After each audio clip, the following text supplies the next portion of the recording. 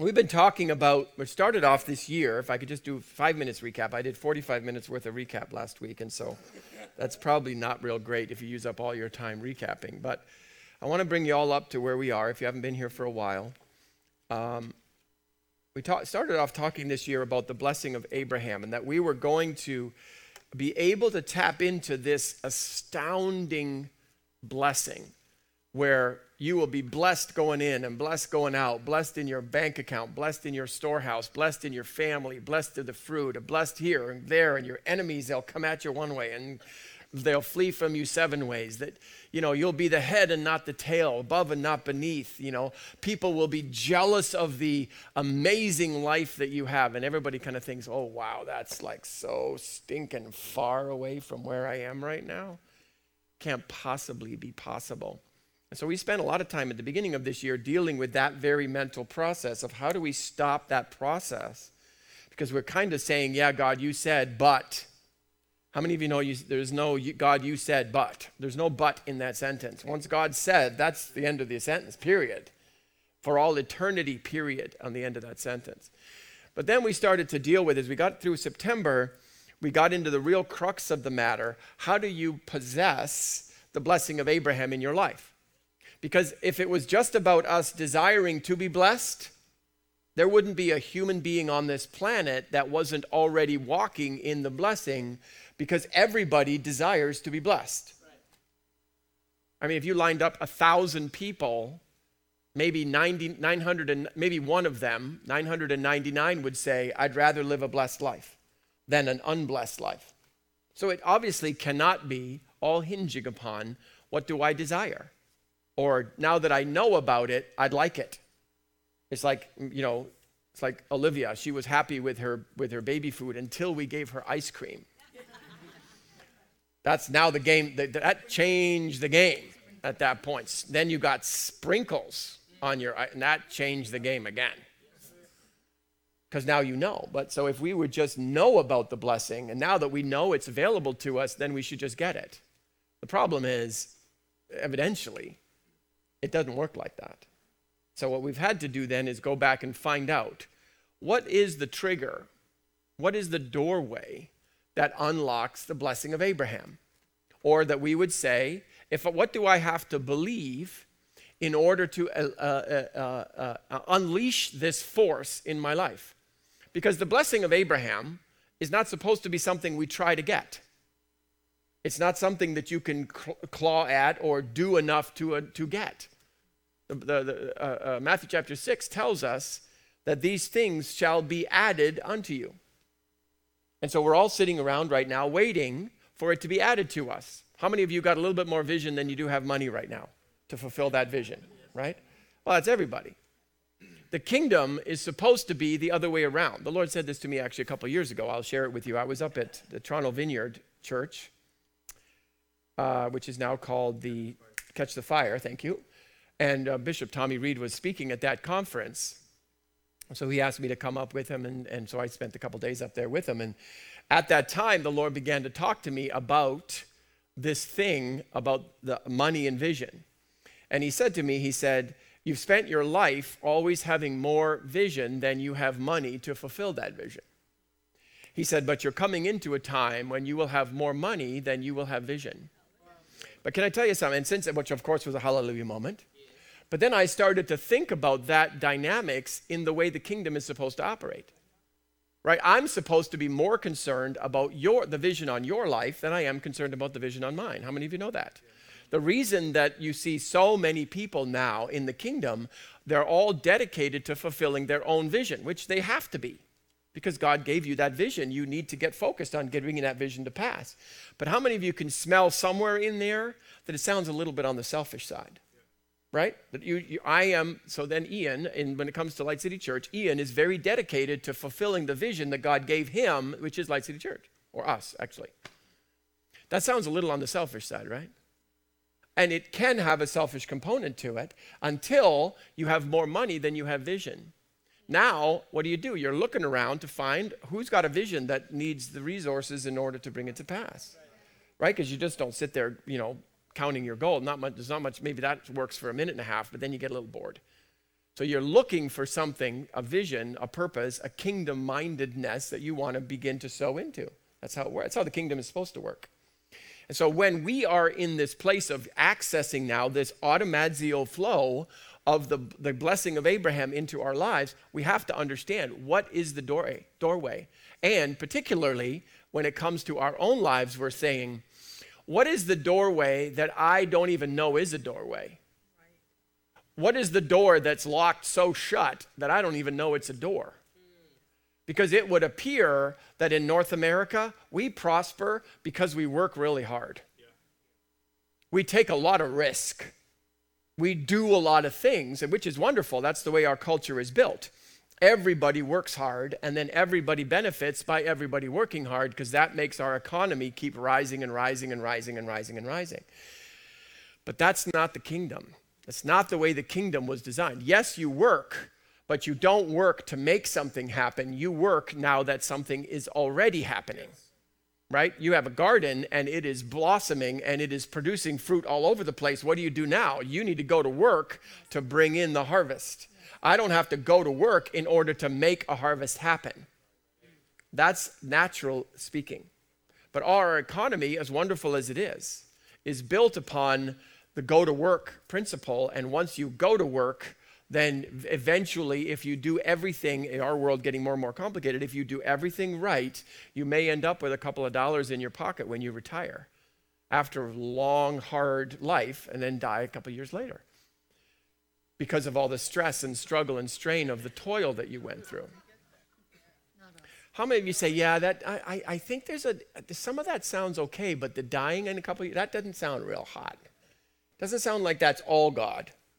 And so what we have to begin to discover, sorry again for this long preamble, what we have to discover is that there is an entirely new system, completely different than the one that we have become familiar with, where I have to struggle and strain. I have to work 100 hours a week in order to survive that week. And I have nothing left over at the end of the week, except now, as we found out, my 10% that I can now tithe. But I end up then back to zero again, and then I start Monday morning struggling in order to get to Sunday again the following week. It's not supposed to be like that. No. That's not the design of God. And so then, for each of us, humbly coming before God and saying, okay, what is this door that has been painted shut for so long, I can't even see the seams of the door anymore? Do I have you? So watch here now. Did you go to Ephesians chapter 5? In Ephesians chapter 5, yes, by the way. In Ephesians chapter 5, now, most of the time that we have used this scripture, it's really more when we are marrying two people. And so it's giving us the idea of the relationship between a husband and a wife. But if you read carefully, as we did, I think, the last time that I was here, or maybe the time before that, we're taking a look at this scripture, and Paul isn't actually talking about a marriage class here. He's using marriage as the metaphor, something that is common to you and I, that we can then use that common understanding to get an understanding of something that is not common. That's what you use a metaphor for. And Jesus used these all the time. He would say the kingdom of God is likened unto a. And he says seed, or he says this or that. And so, because I understand what a seed is, you understand what a seed is, and we begin to see then, how does this other thing work, which we maybe couldn't see how it worked. We now have a glimpse into how it works because we have this common metaphor that is being used by God to explain something to us. And that's what we have in Ephesians chapter 5. And Ephesians chapter 5 is actually talking about my relationship, the relationship of the church, which isn't a building, it's not a denomination, it is a person or a group of people is referred to as the church. And Jesus's, or our relationship to God in this relationship, Ephesians is telling us, is likened unto a relationship between a husband and a wife. And now I can learn what is my relationship like to Jesus, because I am in fact the bride or preparing to be a bride. And I can begin to understand the dynamics because I am married to somebody, you may not be, but you know people who are married to each other, and you can see, for good or for bad, how stuff works good, how stuff works bad. I can certainly see that in my life with Tina. This is my wife. Our life together has gone, it's had some glorious moments, but it's also had some of the other ones. And I can look at those and think, okay, this is how this has gone and why. How should it have gone? What is the relationship? How is it life-giving? How is it not life-giving? What are the mistakes that I've made? What are the things I've learned? And I can look through all of that in our relationship together, and not only in our relationship, but I have the blessing of being able to see a plethora of relationships all over the place, good, bad, and indifferent, where I can sort of see this is life-giving, that's not, this is life-giving, that's not. And that's what we are encouraged to do here now when we are learning our relationship, our true relationship with God. Now we have to remember, even in our culture, we have these things called marriages, but a lot of marriages aren't marriages. They're agreements.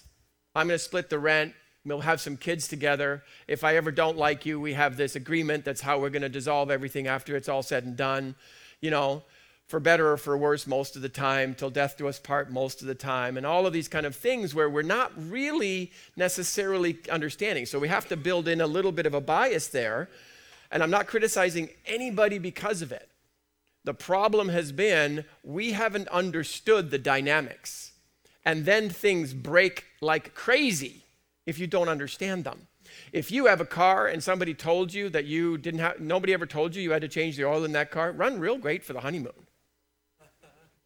It might even go a year or two after that.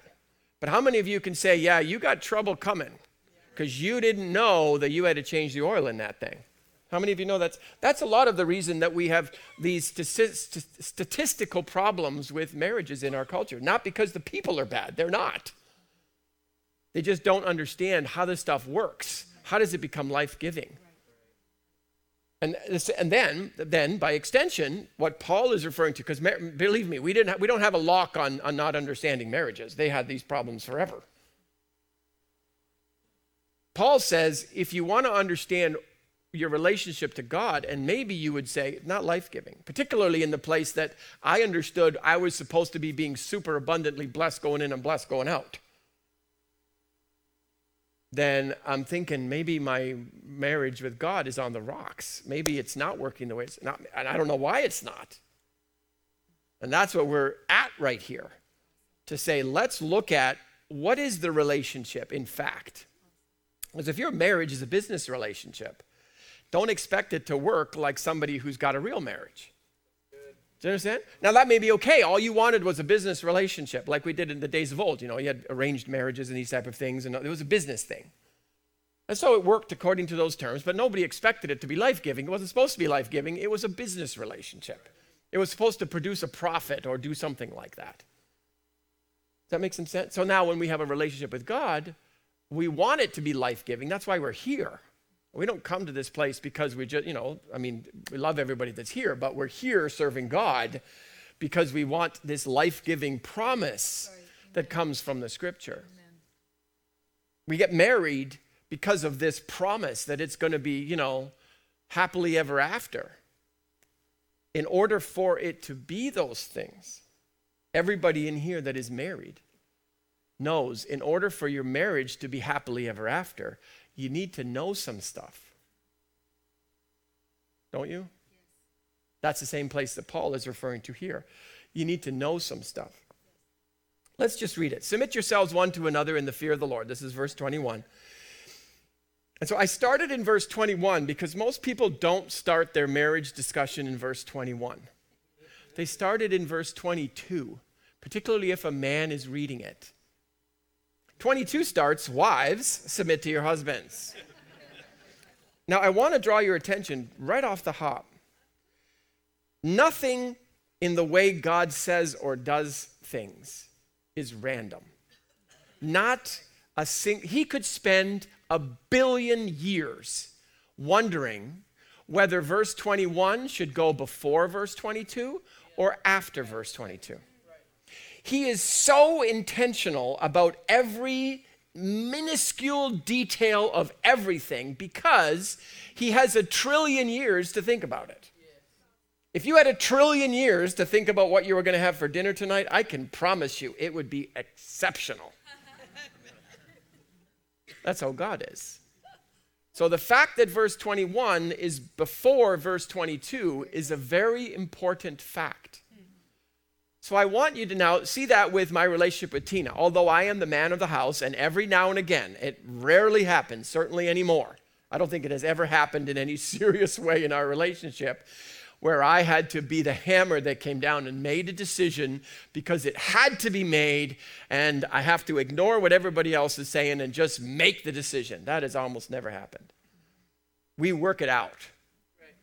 It's much more life-giving in a relationship if we can be prepared in advance, thoughtful, all of these good things, and work it out before the deadline so that we can come up with a solution that works for both of us. How many of you can already tell that works better? Now, there may be a moment when it doesn't work like that, and some situation has come and blindsided us. The decision has to be made today. I have to make that decision. Sorry, everybody. Wham, I make the decision. But you know what? I can create a lot of animosity because I did that. Because everybody's wondering, did he even care? He didn't think about what I wanted. There was no consideration for me. Do you see that? Can I tell you something? This is exceptional understanding from God, what he's trying to show us here, not because I figured it out. God's talking about his relationship with Ian. Ready? This is going to shock your God principle right here. He says, in a good covenant relationship, submit yourselves one to another. Is anybody getting what I'm saying? In your relationship with God, he's not going to push you around. Unless you're about to do something that is radically going to forever and ever and ever prevent you from ever getting anywhere near your destiny. Something like jumping off a bridge. Doing something radically, excuse my word, stupid. Now God will come in and do something to get you back on track. Most of the time, what God wants to do is he wants to be in a submit yourselves one to another relationship with you. He doesn't want a God-worm relationship with you. He wants a partnership. Do you understand? So a lot of times when we have this bad understanding right off the hop of our relationship, I'm servant, he's master, kind of a thing, where Jesus said, I do nothing except that, I see my Father doing it. That's because God has that thunderbolt waiting for Jesus. Go on, step over it. Go on, I'm waiting for you. Well, we don't see that as the relationship between Jesus and the Father, who is our example. You see this relationship of the symbiotic relationship between Jesus and the Father, where you see me, you see the Father. I do nothing except I first see the Father do it. I'm not in bondage to do it. We are submitted one to another. We work in this relationship together in order to produce this heaven on earth expression, not because I am some android who is just doing what God is telling me to do, robotically going through all the paces of my life. But instead of that, I am living in this life-giving flow, submitted one to another, just like I have with my natural spouse. And we need to be those people that say, wait a minute, am I purifying my relationship? Am I getting a little bit of an understanding of what God's trying to talk to me about here? He wants to be in partnership with me. There were other ways for God to phrase this. If he wanted me to be slave and him master, he could have said, you're slave, I'm master. And there wouldn't be any other understanding of our relationship than that. Many of the other religions of the world, they have, master slave. That's the end of the relationship. Instead, God said, nah, that's not what I'm looking for. That's not life-giving to a human being to be in that status with God.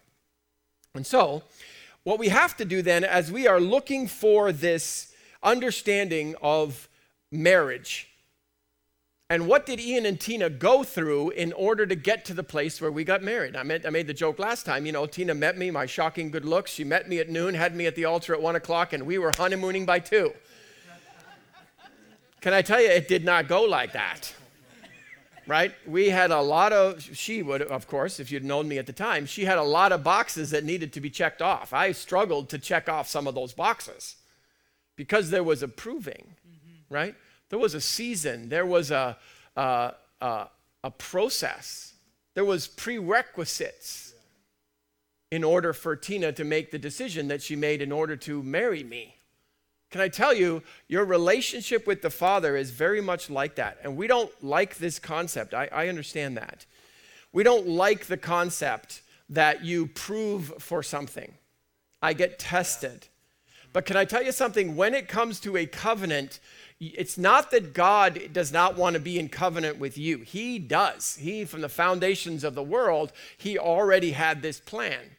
The problem is our level of maturity has to come up so that I'm not tripping over my feet every time. Let me show you an example. Tina could be an awesome covenant person, doing everything 100% right. But if I'm a jerk, how's that going to work for me? Even though she's doing all the right things because she's a covenant person, I am making so many mistakes. No matter how hard she tries to make my life better, I can't possibly get a better life because I'm making all that. Do you see that? And if I am going to be a liar and a cheat and a betrayer and abusive and all of these kind of things, no matter how hard she tries to create a great relationship, I am breaking it every time I have a shot. That's pretty easy to see that, right? That's exactly the same relationship that we have with God. God is desperate in order to get our covenant with him working. Desperate for it, so desperate that he paid a price that none of us can imagine. I mean, I have some days when I do not like Alex, but I'd have to really consider if I would put him on a cross to save somebody else. Wouldn't that's just, it's almost like we could joke, right? But that would never happen. If anything, I would go, right? You at least know that much about me. If I had the choice, I would take the burden upon me, right? But that's the price. That's how badly God wants into this. The problem is, if we don't understand how it works, we are constantly short-circuiting the formula. So it's not that the formula, God is preventing it from getting to me. Like I showed you last time, remember with the 2 warriors coming in to fight joy. Do you remember that example? Because I distrusted, I held back, which caused me to be the problem. Alex was barreling in and doing what he was going to do. Maybe died with full glory and honor. Because Joy's a meditator. I'm the one who was left out. I was the one who betrayed. I was the one who hesitated. I was the one, right? And then because of that, I got all the negative on me.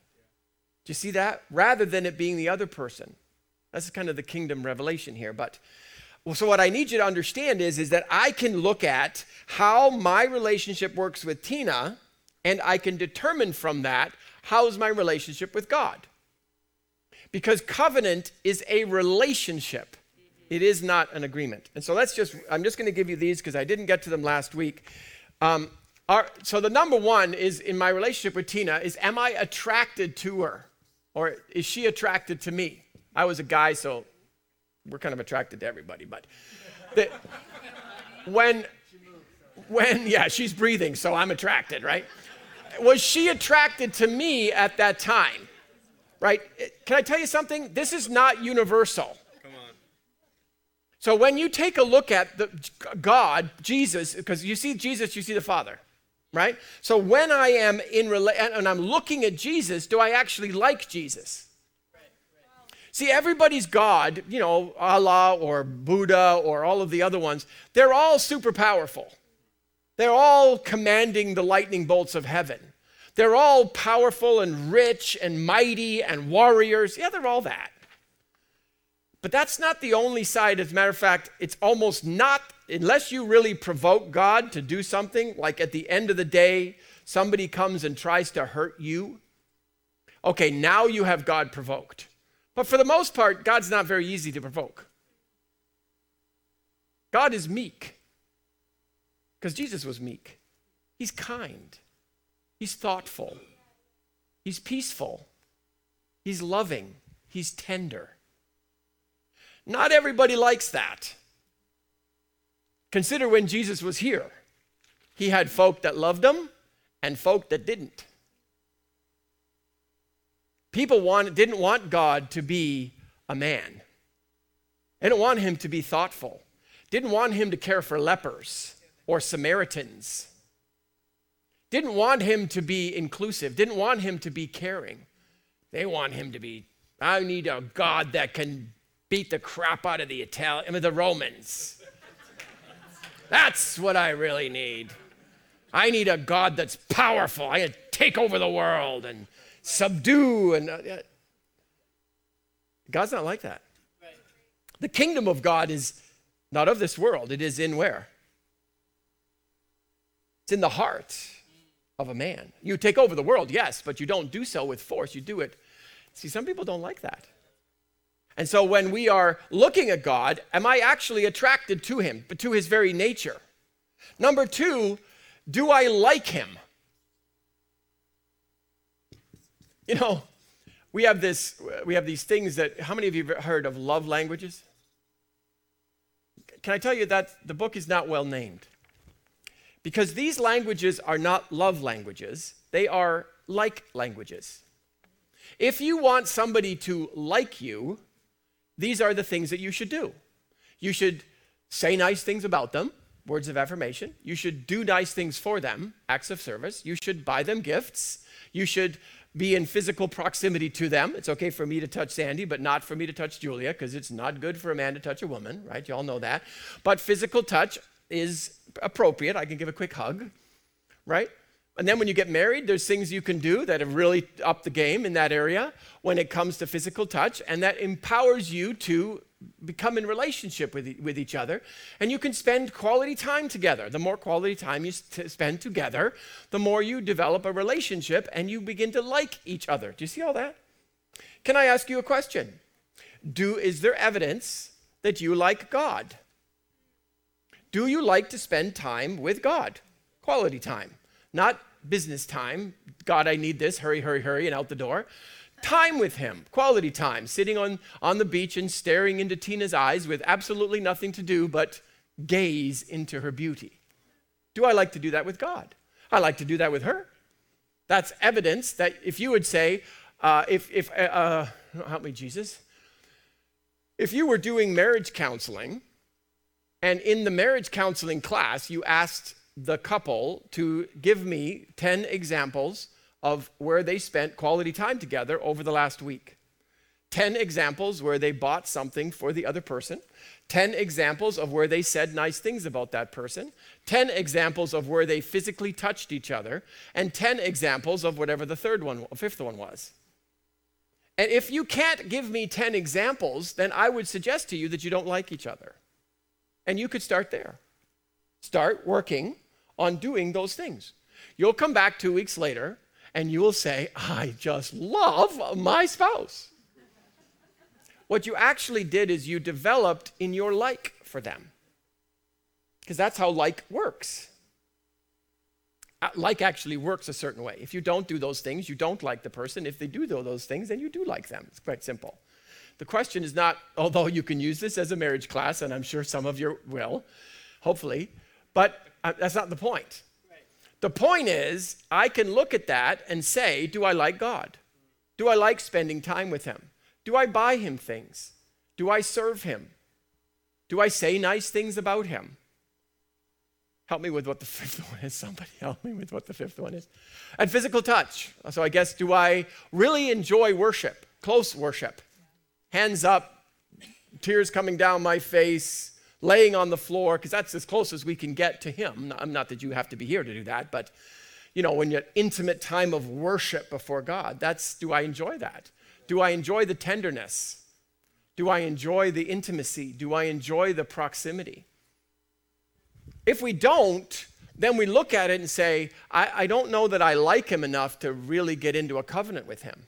And then finally, we're going to go to the third one. Do I love him? Can I tell you, that's why this love languages is not well suited for what that actually is, which is okay. I'm okay that the world mostly thinks like is love because of what love is. And you can measure, and we do it, in our marriage classes and things like that, I can measure the love that you have for somebody else. And it's quite simple. Are you willing to sacrifice for the other person? Love is not sacrifice just by itself. Love is the compelling to sacrifice. And probably because marriages are not, maybe where they should be in our world today, where I find this the most beautiful is when I watch a mother's relationship to her child. And we have a bunch of them now. I don't know how many we got now. They're breeding. No, I know how many. I have 3. I can watch in Jessica and Danielle, as they relate to their children, their babies, there's nothing that they would not do for them. It's not like, oh boy, do I think I should wake up today and feed my kid? I don't really feel like it. Maybe they'll be fine by themselves. We'll do it tomorrow. They're not. They're compelled to do it. They're compelled to love that child. Not because they're saying, I guess I'm sure hoping they're going to be happy about all this sacrifice that I'm doing for them. That doesn't even cross their minds. Do you see that? That's what love is.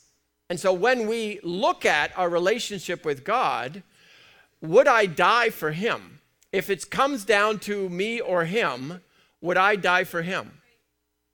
Would I give my life for him? Is he more important to me than I am to me? Is the best way to really say that. Because in my relationship, you see this often, right? Maybe in the olden days, not so much anymore, but in the olden days where the husband would jump in front of a bullet rather than the wife get killed. Because he said, she's more important than I am, and so I will allow my life to be sacrificed in order for her to live. That's what love looks like. I just said, they are more important to me than I am to me. That's love. So let's look at it when it's related to God. Is there evidence in my life that says, I think God is more important than me? Anywhere in my life that I can use my life to serve his life, I am not just willing to do it, I am compelled to do it. I don't even think about it. I'm almost in motion before I've even thought about whether I'm willing to do this or not. Because God just said, I'd like this to happen. And I'm already in motion.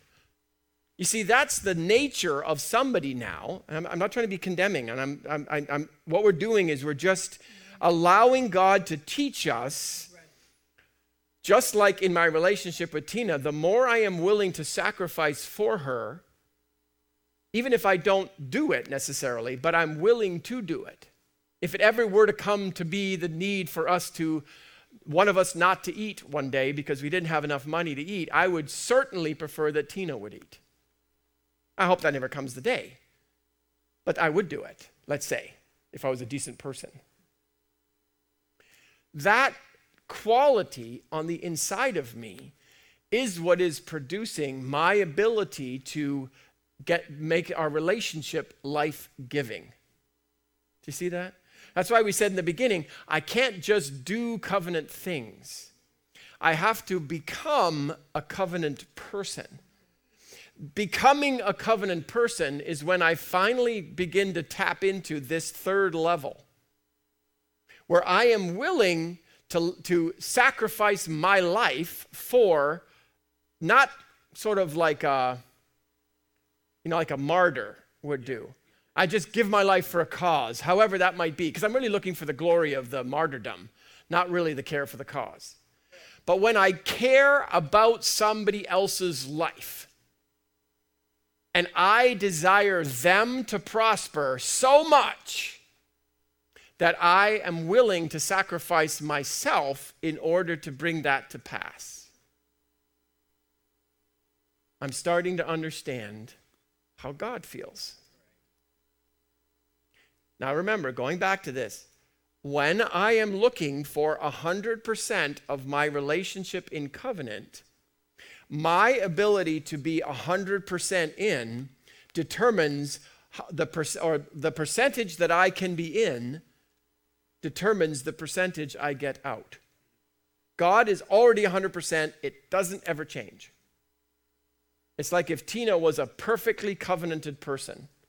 She would be perfectly expressing her love for me, but my ability to receive that love is being governed by how well I enter into my side of the covenant. Do you see that? That's how we are with God. So our ability then, when we take a look at these things, we are interacting with God, hanging about him to see how I can move myself down this equation to the place where I can be in, but in the covenant in such a way that I possess, that's a bad way of saying it, but I have become the person who can actually function well inside of an environment like covenant. Does that make some sense? Hopefully this will make sense more as we continue down the road. The next thing that we got to talk to then, what's today's lesson about as I'm finished with my time?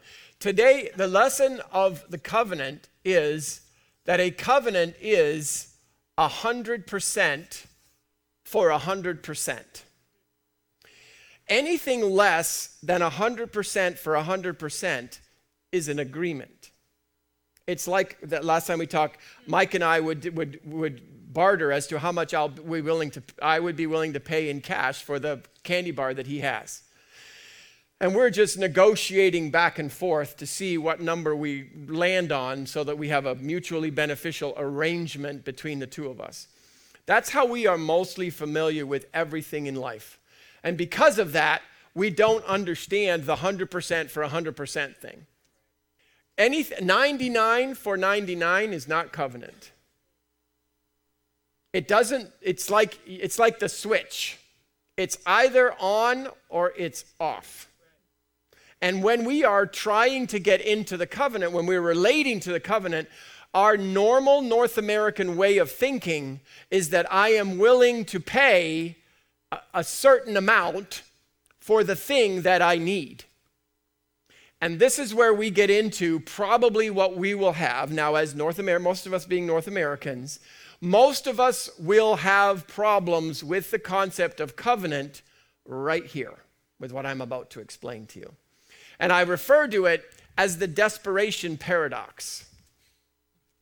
The desperation paradox says this: I am willing to pay for something that I need to the degree to which I determine the value of that thing that I need. Okay? So, if we are, let's say, I probably need water the most, let's say, except oxygen. So let's say that there was a drought and there was no water to be had. Everybody now is moving towards a desperation to get the gallon of water that I have up here on the pulpit. Right now, the water's flowing and there's water for everybody. There's no problem at all. The value of this jug is very low. It's $1. As the shortage or the desperateness of our need for that water individually goes up because there's a drought or whatever, the value of that liter of water would go skyrocketing. Does that make sense? And we would be auctioning, and it would go from $1 to maybe, it would literally, because we all need water to survive, it would be given to the person in the room who has the most money. Because in the end of the day, there's going to be one person who survives, and that person will be the person who is willing to pay, able or willing to pay the most for that water. Does that make sense? That's how our soul does everything. When you determine every decision that you make, you're determining it in a way, how much do I need it, which means how much value do I place on it, versus how much does it cost me? Every decision that you make. I think I paid $12 for this shirt. If the guy would have wanted $50 for it, I would not have bought it. I do not care about it that much. Right. And there's somebody down the street is willing to sell it for $12, so I'm not paying $50 to this guy because I can get it for $12 from the next guy. This is after Black Friday. We all know this is how the whole world around us works. This is the problem now. Our soul is always desperate for options. Right. As long as it has options, alternative solutions to the problem, then it knows I'm never going to become desperate. So I'll never have to pay more for what I need because I have lots of suppliers. Does that make sense? And so our world is beautiful for that because we have lots of supply. You know, we have oranges coming from Florida, and there's some coming from Chile, there's some coming from Israel. So if there happens to be a flood in Chile, that don't matter because we'll get lots of oranges from Israel. That's fine. We got lots of options. We like that there are lots of options because it keeps everything very stable, and we have access then to everything that we need. Yes. Now, this is now where the problem comes.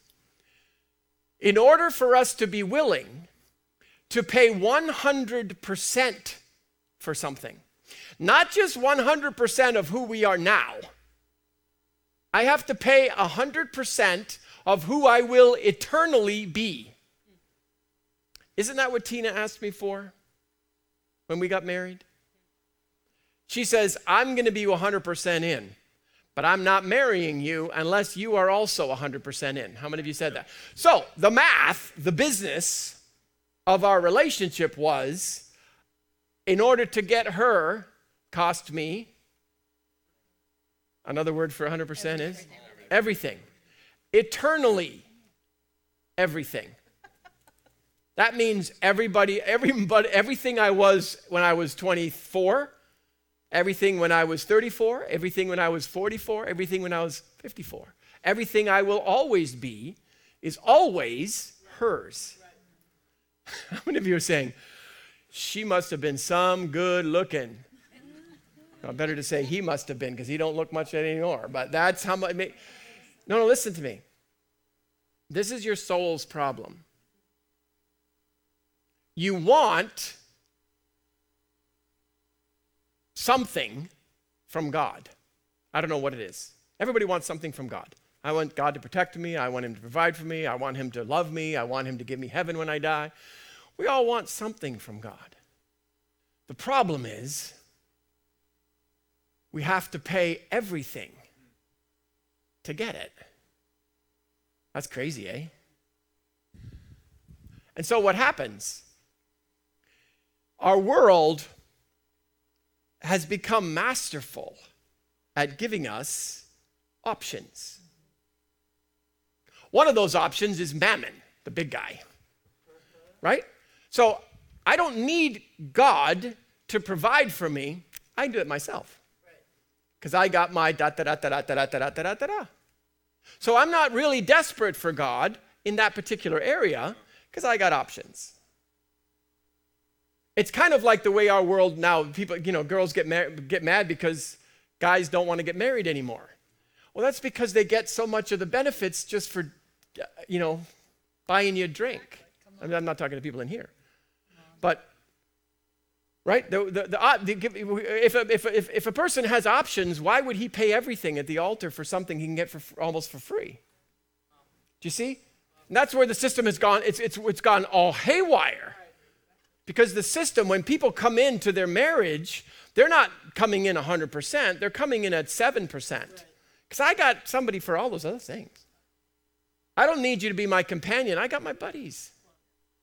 I don't need you to cook for me. I got my mom. I don't need you, I don't need you, I don't need you, I don't need you, I don't need you. Do you see that? And so what happens is, I really wasn't desperate. When it comes to our relationship with God, we need to become desperate. But, oh, yeah, it's so good. Yes, hallelujah, Pastor Ian. But the way that you become desperate is that all your other options fail you. How many still want to become desperate? That means mammon fails you, humans fail you, the government fails you, your education fails you, your good looks fails you. Everything, at least in your mind, has failed. See, no, but that's the paradox. I need to be desperate, but the very thing I'm desperate not to be is desperate. Your soul, when it is desperate, is in its most undone and vulnerable and weak state. The very place where your soul despises the most of anything. You are completely naked at that moment. How many of you say, that's what I'd like? I'd like to be completely naked. Nobody wants to come up here and take off all their clothes. Matter of fact, if I had somebody that wanted to do that, we'd need to take you back and do a bunch of ramas on you. I may look good in this clothing, but let me tell you, what gets out of the shower every morning don't look at all like this. And everybody knows that. That's why we hate it. That's why, can I tell you something? We've so messed up. The honeymoon night is very nerve-wracking historically. Because the most that he ever saw of her was like this little spot in the middle. Everything else was covered. You had no idea what was in that package. Seriously, that's how it was. If you look at the clothing back then, everybody looked like they were made out of a barn. So it was, listen. What would it have been like? Imagine some of the cultures where all the husband sees of his wife is this little slit right here. How nerve-wracking that would be for her on her wedding night. Is my husband even going to find me attractive? That's pretty nerve-wracking, right? You see, we hate that. And that's the paradox. That's the paradox we find ourselves in. And mostly because of our culture. Because our culture has given us so many options. That's why God says you cannot serve me and serve mammon. You cannot have somewhat dependence on God, but then the rest of it I'll depend on mammon for. I need God to give me goosebumps on Sunday morning, but the rest of it, I got the medical system, I got my 401k, I've got my banker, I've got my, my, whatever you call those things, concubine to take care of all of those. I don't need God for any of that stuff. I got all this. But what we give up because of that is that when it comes to our covenant, God asks us to do something. No, I'm not looking to obey there because I got that. I don't need to do this because I got that. I got all this stuff. I got a backup plan. So if God gets mad at me, that's okay. Because I don't need that from God. If I lose that part, what's it to me? I'm covered. Do you see the problem? What we don't realize is that we are trading shadows and dust for eternally awesome things. It's like we're trading our black and white TV, or we're keeping our black and white TV, and God is offering us 4K Technicolor. We're just saying, no, I'm just going to stay down here because here's what the difference is. And I'm going to close with this. How many of you can tell I'm super excited about this covenant thing right now? That's why God, when you go back to a whole bunch of times when God says, hard for a rich man to enter the kingdom. Right. And then the rich young ruler says to him, well, I've done all the good, I've obeyed all the rules. Yeah. What did Jesus say to him? He says, go give away everything, all. Now that doesn't mean God wants you to give away all that you have. But you need to be willing to. That's it. Do you see the difference? That's what he was saying. He was saying to the rich young ruler, well, let me see if you're qualified to enter the kingdom. Yeah. Would you give it all away for me? Because I told you to. That's why this is hard we are all rich beyond. Rich in the sense that we have alternatives. We have options. And so because of that, our soul doesn't find its way properly into a covenant any more than a man who has got 3 girlfriends willing to do the cooking and the cleaning and the extra stuff. Now he wants to get married to his wife. Well, he don't need to get along with his wife. He don't need to be nice to his wife. Why not? I got people for that. Do you see can you see by looking at the natural relationships how this stuff does? Why would we have expected that it was working? Of course it's not going to work. And I'll flip to the end. We desperately, and this is, I'll just draw this for you and then at least I've done something productive today. So when we are dealing with, because we can't say that money's bad. It's not bad. But the problem is that we think, and I watch the important nuance here, we think if I work on my good looks, then our good looks is going to get us this. Well, no, let's say you're turned 40 here, so if you're a guy, it kind of goes like that. And then let's say that we have, we think our good looks are going to make it when we're young, right? We think, oh my gosh, I look so much like a GQ guy that I'm going to be on top of the world, and then you realize nobody cares. And so what do? You go get an education, and so your education goes and lifts you up a little bit more than that, and you're kind of working away, developing skill and competency. You got some credentials and some sheepskin and all of these good things, a bunch of debt, and you got all of that goes along there, thinking that it's going to be the answer to the eternal question of my life is now meaningful because I have this education. And we get an education and we find out now, where's the agreement? Now I've got the mammon, right? So I start to think now I got money, cash. And so cash is now king and it's making all this great way for me. And so all of these things I'm capped out, whatever they would be, on and on and on and on. All of the idols, all of the things that I really need, but I can get them on my own. I'm capped right here. Because that's as far as money can get you. Your education plus your good looks plus your whatever, it's capping you out right here. For most North Americans, right here, that's all I need. It's just about me. So if I can take care of myself, if I can live a good retirement, if I can have a house on the beach, if I can have a cute wife, if I can whatever, that's what the vision is. And so those things are fine. Until you meet God. And God says, that desire of yours to be, a house on the beach and a cute wife?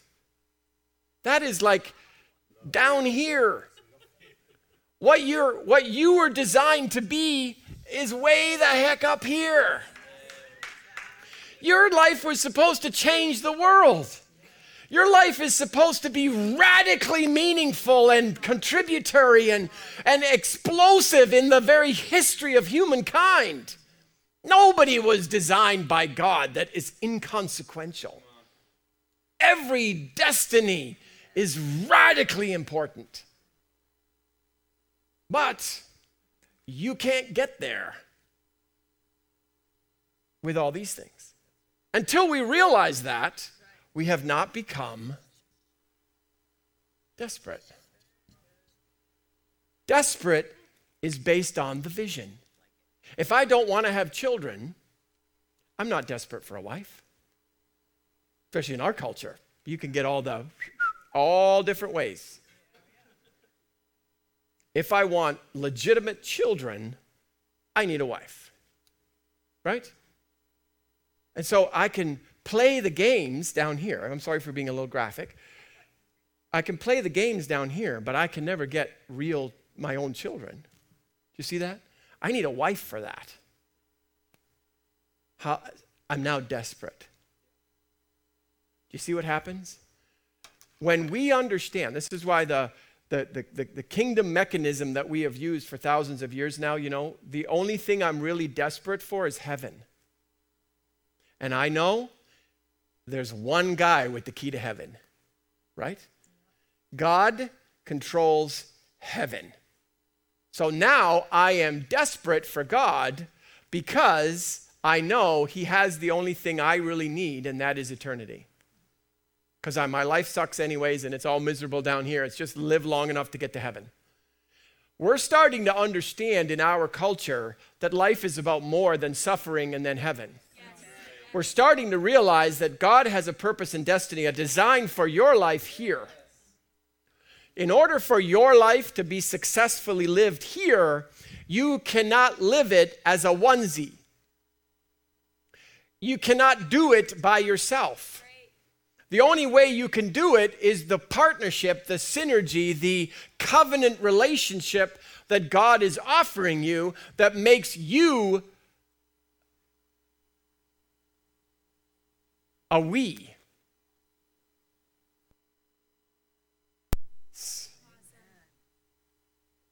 God within, when I can get this, if I can really say I'm giving myself 100%, as I'm giving 100%, I'm receiving 100%. This 100 plus 100 is what is going to give me the ability to reach the destiny that God has given me. I can tell. You don't have to just amen that. That's such a good thought, Pastor Ian. I can tell when you cross over that line.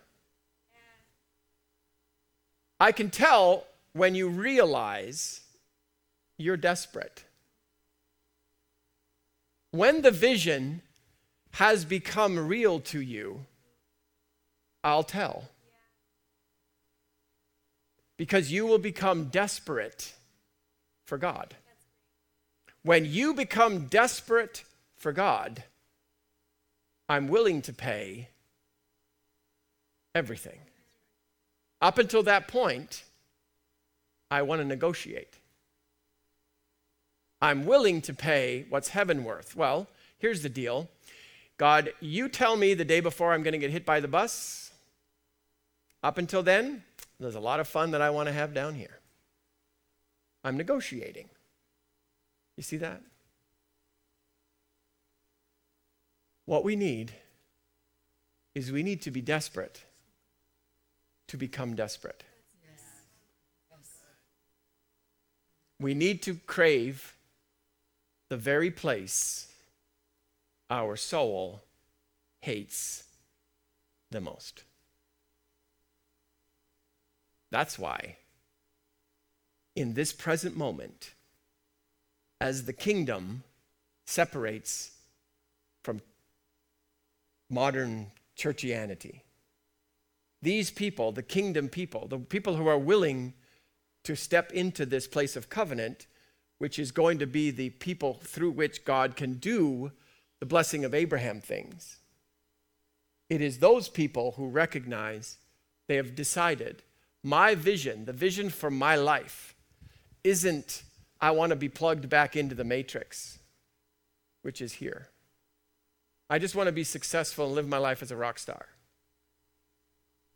I want this. If this is what I was designed for, that's what I want. That's my vision now. That's my high water mark. And I'm willing to pay everything to get there. Put your hand over your heart. Now I'm being cautious as you leave your hand on your heart there for a moment. I'm being very cautious with these prayers that we pray together as we go through this. Covenant cannot be coerced. It cannot be pressurized. It really can't even be given to you because of a reward I promise you, because of it. That's not covenant. I don't tithe because of a reward that I get. I tithe because I know how good God has been to me. Do you see that? If I do it for the reward, it kind of got a little smell to it at that point. So when we pray, as we go through this season of really understanding or being given a real adult choice, is really the best way that I can describe it, how I feel it on the inside. We're all being given a choice as God brings us through these understandings, and this is what it is to God and how it works. You're all being given a choice. If all I really want is this, that's okay with God. But you just don't get through to this next level. Which will be okay with you because you don't want that. Because this is part here I don't even really want. This is the part where you give yourself away and let your life be used by God like Jesus did. Maybe you don't want that yet. That's fine. That's up to God to create that on the inside of us. It's like when I fell in love with Tina, I fell in love with her. I didn't say, oh, I think today I'm going to fall in love with her. I didn't do that. I just noticed that I wanted to be the person that served Tina's vision the most. I so loved her, believed in her, and cared for her. I wanted to be the person closest to her to serve that vision. You see that? I didn't try to do that. It just happened. But when it has happened to us, like it has for most of us in this room, you are countercultural in who you are as a person. You are ridiculed and persecuted. You are vilified by your culture, but you are still here. You are here because, it would appear, you love God, because the blessing hasn't really always been flowing. It hasn't always worked well, but you are still here.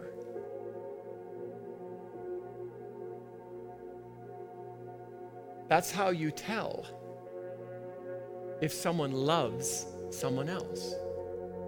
They're not just there for the good times. They're there no matter what. So as we are thinking about these things, it's not that I want you to be condemned that you don't qualify for these things. I want you to realize you do qualify for them. If all I've got to do is grab onto a vision that I have, I got that. I didn't realize that my pulling at the chain needed to be dealt with. If I needed to keep this, that, and the other because of my woundedness, I need to get rid of my woundedness so that I don't pull on the chain like that. I just want to go with God. I don't want there to be all of these things. I want to get them out of the way so that I can go better for God. And I think you're all the same way. So as you are listening to these things, listen to them because I want to hear where my heart is. And if your heart is saying, yeah, that's me, that's what you're looking for. So that when we come to the prayer at the end of each of these sessions, it's like, I'm solidifying this. I'm trial closing this. I'm saying, yes, I have all of these things. Yes, I desire my destiny. Yes, I'm desperate for God. Yes, I know I can't get there by myself. And so I'm in. I'm ready to become desperate for God. Put your hand over your heart and say, Jesus, I know you went to the cross because you were desperate for me. And I'm declaring to you today that I am desperate for you. There's nothing in the way. I have no other answers. I have no other solutions. I know the only way for me to be who you designed me to be was for me to step in 100% to my covenant with Almighty God. Heavenly Father, for better or for worse, for richer or for poorer, I'm in. In Jesus' name.